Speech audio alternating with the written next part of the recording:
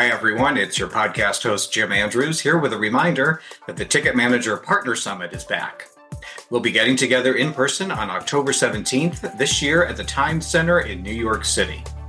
This is a free, invitation-only event where hundreds of business leaders across the world's most influential brands in sports, sponsorship, live events, and ticketing gather to make great connections and share valuable information.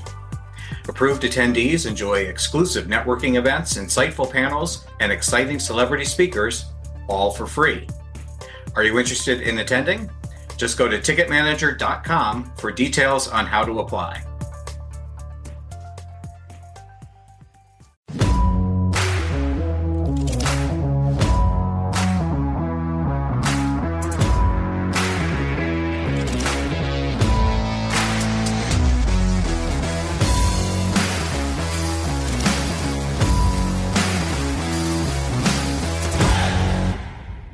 Hello and welcome to Ticket Manager's All Access interview series, engaging leaders from across the sports marketing and entertainment spectrum to identify and explore critical issues in the business of sports, entertainment, sponsorship, activation, ticketing, hospitality, and even more. I'm your host, Jim Andrews. Joining me on this episode to discuss what's next for his organization is Ed Horn, president of 160over90, the cultural marketing agency within Endeavor. Welcome, Ed. It's a real pleasure to have you with us. Thanks, Jim. Good to see you. I'd like to start by just discussing kind of the current landscape for agencies like yours that have strong practices in sponsorships and partnerships. Because on the one hand, the market is a multi-billion-dollar one. It's growing, which is good news for all of us. But on the other, it's a relatively concentrated marketplace in terms of the players. So it's a very competitive environment. And within that, obviously 160over90 has carved out a pretty unique identity as a creative agency. So could you start us off and just talk a little bit more about how you position yourselves? Sure. Yeah. And by the way, you're completely correct in that it's a crowded marketplace. And I think so much of what we all do can be viewed as a commodity offering. So somebody will do it cheaper. Somebody's got a relationship that's valuable to them and they don't want to make a change. And we're totally cognizant of that. So we talk about ourselves, as you said, as a cultural marketing agency, and it's very purposeful. And the reason for that is we very much believe that, sport is part of what is very much a consumer passion.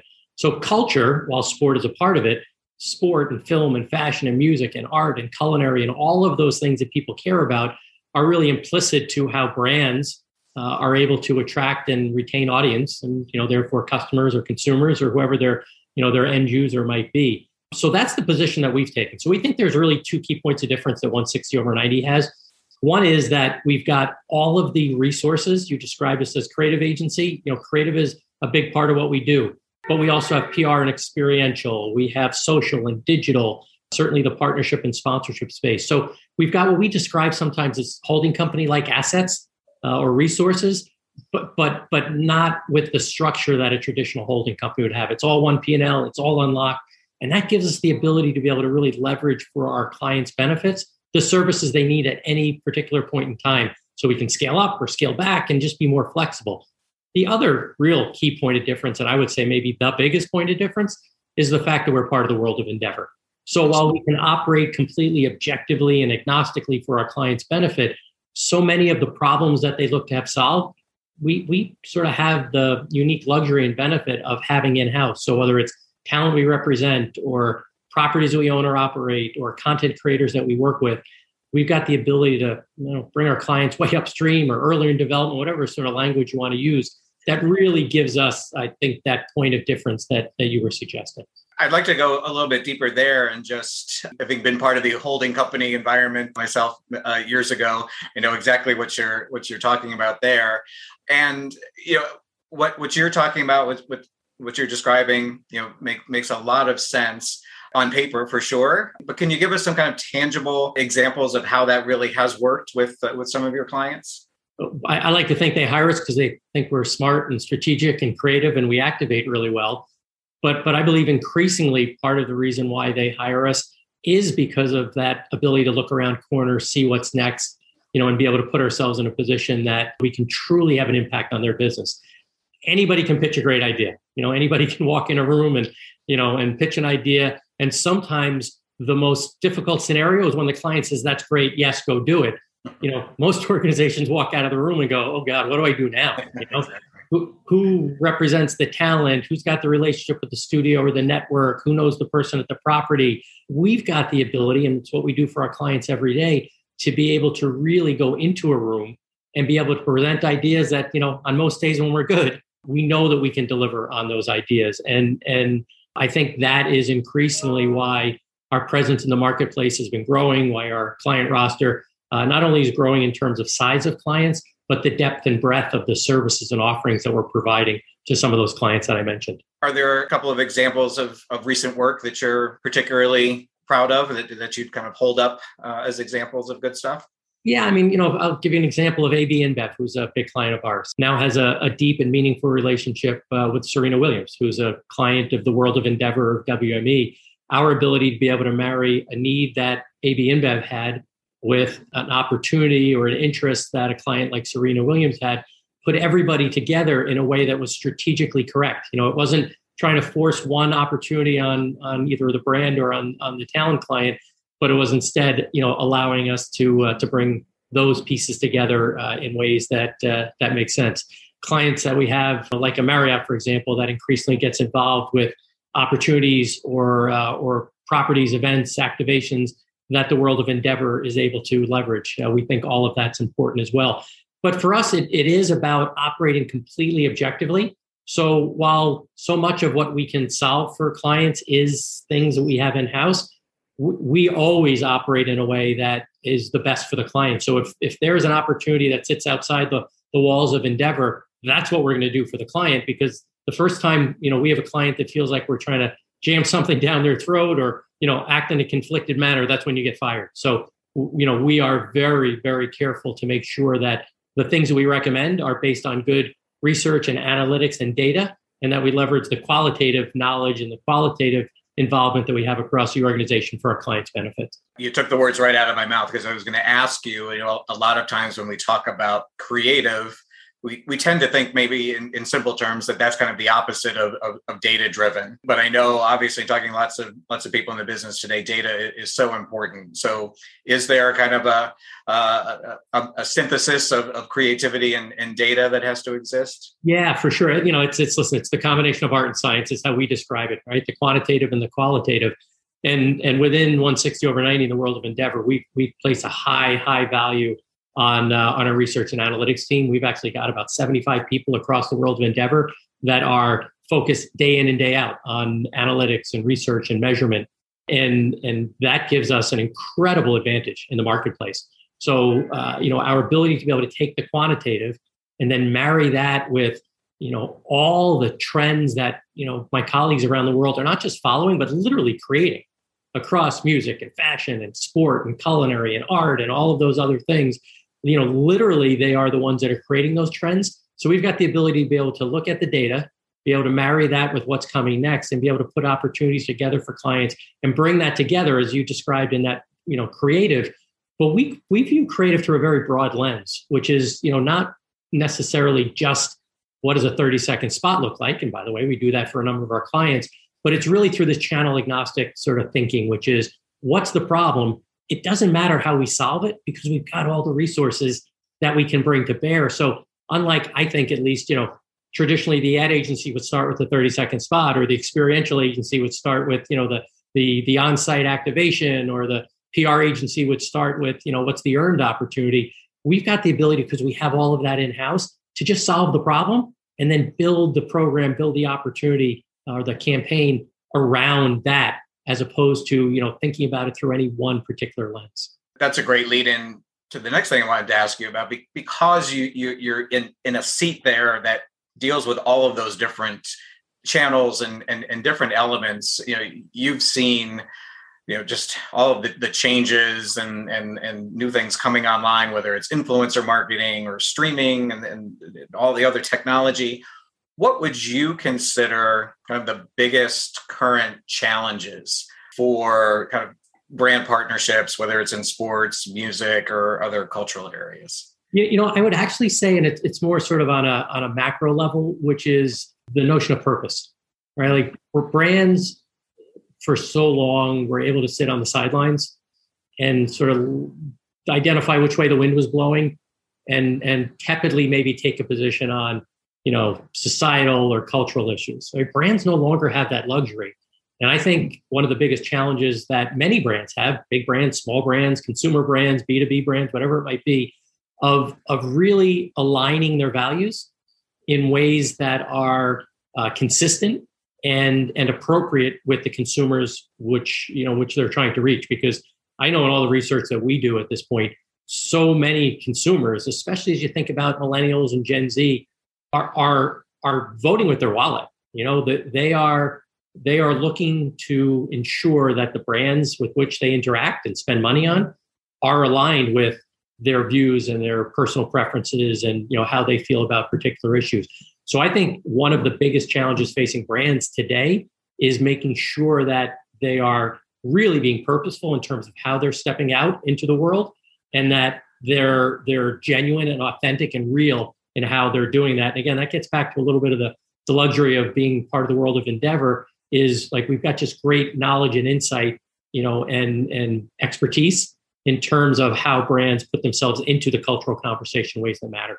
And that really reminds me of something that we've been discussing with lots of people in various ways especially in recent times. And that is, and I'd love to get your perspective on this, what should brands do? And I know there's no universal answer to this, so it's a little bit of a tough question, but when geopolitics and the the events of the world come into play, and when we talk about purpose, you've got consumers who want these companies to take a position and stand up for whatever the issue might be. You also have business realities that these are companies that are operating in countries throughout the world and need to be responsible to shareholders. Is there something that brands can do to again maintain that purpose and make sure that their consumers feel that they are representative of their values and all of that, at the same time keeping an eye on practical business operations? Yeah, so I don't know that the two are mutually exclusive. I really do think that notion of doing good and doing well is real, and those brands that at the corporate level establish what they stand for, who they are, what are those values, and commit to that and maintain that position, those are the businesses that ultimately are going to win. Because those that sort of try to react to any particular issue of the day or any societal issue that that they haven't thought through prior, those are really the companies that get themselves in trouble. So I don't think that there is a bifurcation of those two. I really do think that brands that know who they are, identify who they are, articulate their values and their mission, and then live by that, are those that ultimately are going to win. What do brands really need to do today, and maybe differently than they did in the past, to be successful? And obviously that might be one answer to that, which you just said about being purposeful and being able to articulate values. But are there other things that would kind of make a brand an ideal client, I guess is another way to think about it? Yeah, it's actually a great question. We talk about that a lot, which is like, what are the types of clients that we would like to have? In a perfect world, marrying, the values, the mission, the approach of the brand with the same of the agency, the organization. And I do think this whole notion of cultural connectivity really matters. At the end of the day, the world that we lived in was create the 30-second spot and they will come. I think while there is certainly, and I believe this, will always be a role for the 30-second spot as part of an effort, I think now it's more about doing things and showing up in places that are relevant to a consumer's own beliefs and values and passions. So I think now our job is to go find our consumers or our customers where they are, as opposed to expecting or waiting for them to come to us. And I think that also, and we think about this a lot from a sort of that marriage of art and science, as I described, is thinking about consumers and customers as multi-hyphenates. None of us are one thing. So, in the sports, if we're thinking about this from a sports perspective, people may be sports fans. I'm a sports fan. I've, been in this business or partly in this business for a long time, but sports isn't the only thing that defines me. I like to eat, I like music. On a good day, like fashion, there's other things that, define me. So I think the mistake that we sometimes make is we try to segment audiences and think about them in a sort of monolithic way, as opposed to thinking about, who we're trying to attract on a more, horizontal basis, if you will, sort of cutting across, and it all relates to culture. Like in my views, the culture is the new creative in a lot of ways. Culture is what drives, people's interests, their passions, and ultimately their pocketbooks. And I guess it's only fair to ask that same question about the folks on the other side of the partnerships, and that would be the properties, the rights holders, teams, leagues, promoters, all of those folks. And you've got great experience having worked in that business, working for NFL and NHL. What should they be doing in order to be better partners for brands, quite frankly? I think you just said it, which is partners.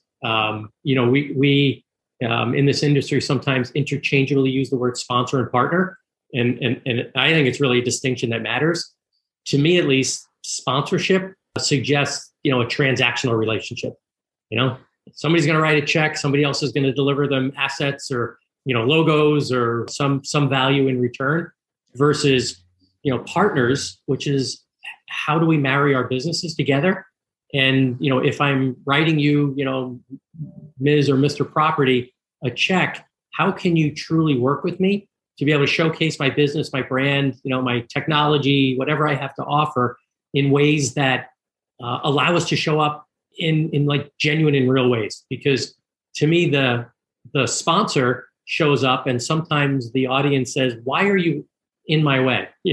You're creating friction in my experience, as opposed to a partner, which makes it better, makes the experience better, creates a reason why, the viewer, the audience, the consumer wants them to be there and understands why they're there. So I think properties need to think about it through that lens. And, as a business, we deal, I think, with every property on the planet almost, maybe exaggerated only slightly. And we obviously, as part of Endeavor, own UFC, we own PBR, tennis tournaments, golf tournaments, fashion shows. So I think we've got a balanced perspective on it.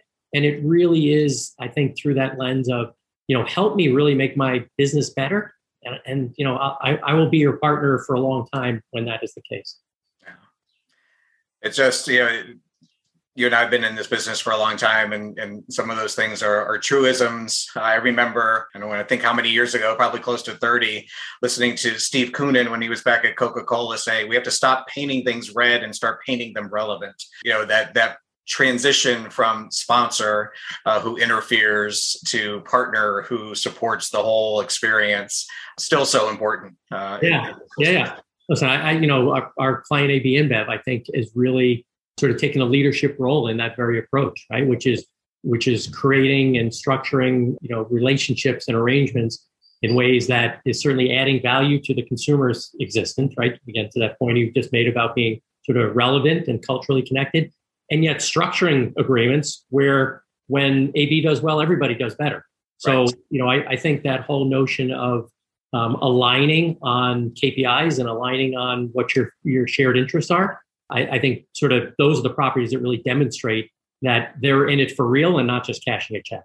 The last thing I'd like to ask you about is, more on the business side, and certainly what you must be concerned with at 160/90, and that is kind of what's next. In particular, where do you see growth coming for your organization? Yeah, I think the good news for us is I'm wildly optimistic about the future and where our business is going. And to me, it really cuts across a variety of things. One is our ability to be that cultural resource for more brands, for more clients. The second is expanding the offerings and services that we provide to our clients. With many of our clients, we're very deep and broad on the things that we do. And for others of our clients, we may be serving, a particular area for them. And we increasingly have so much to offer that I'm wildly confident that our ability to do more with even existing clients is a real opportunity. And then the third is just geographic expansion. The world's a big place. the world of Endeavor, we've got 7,000 people around the world in 30 plus countries. And 160over90 has the ability to be able to grow with our clients because we have infrastructure in so many places, so many countries and territories around the world. So when one of our clients says to us, we have a priority in a particular part of the world, more likely than not, we already have infrastructure there. We have offices, we have chairs, we have computers. So we can very quickly meet the needs of our clients on a global basis. And I think increasingly scale matters. I'd like to think that the way that we operate is very nimble, sort of very flexible, with a very sort of gritty approach and attitude, and yet at the same time using the scale and the global reach that we have to be able to meet our clients' needs as well. And I think as long as we can maintain that entrepreneurial spirit and attitude and marry that with global reach, we can be a real resource for existing and future clients. And I always enjoy talking to people who are just smart about this business, have an informed opinion about it, and you certainly fit that bill. So I really, really appreciate you taking the time and giving us a little bit of a new perspective on the podcast. We haven't had too many agency folks with us, and really great to hear how you're looking at things and how you're approaching everything. So just want to say thanks again for taking the time. Great. Thanks, Jim. So good to be with you, and really appreciate the opportunity to spend some time. Awesome. Take care. And for all of you out there listening and watching, thank you. And please join us again for the next episode in the All Access interview series.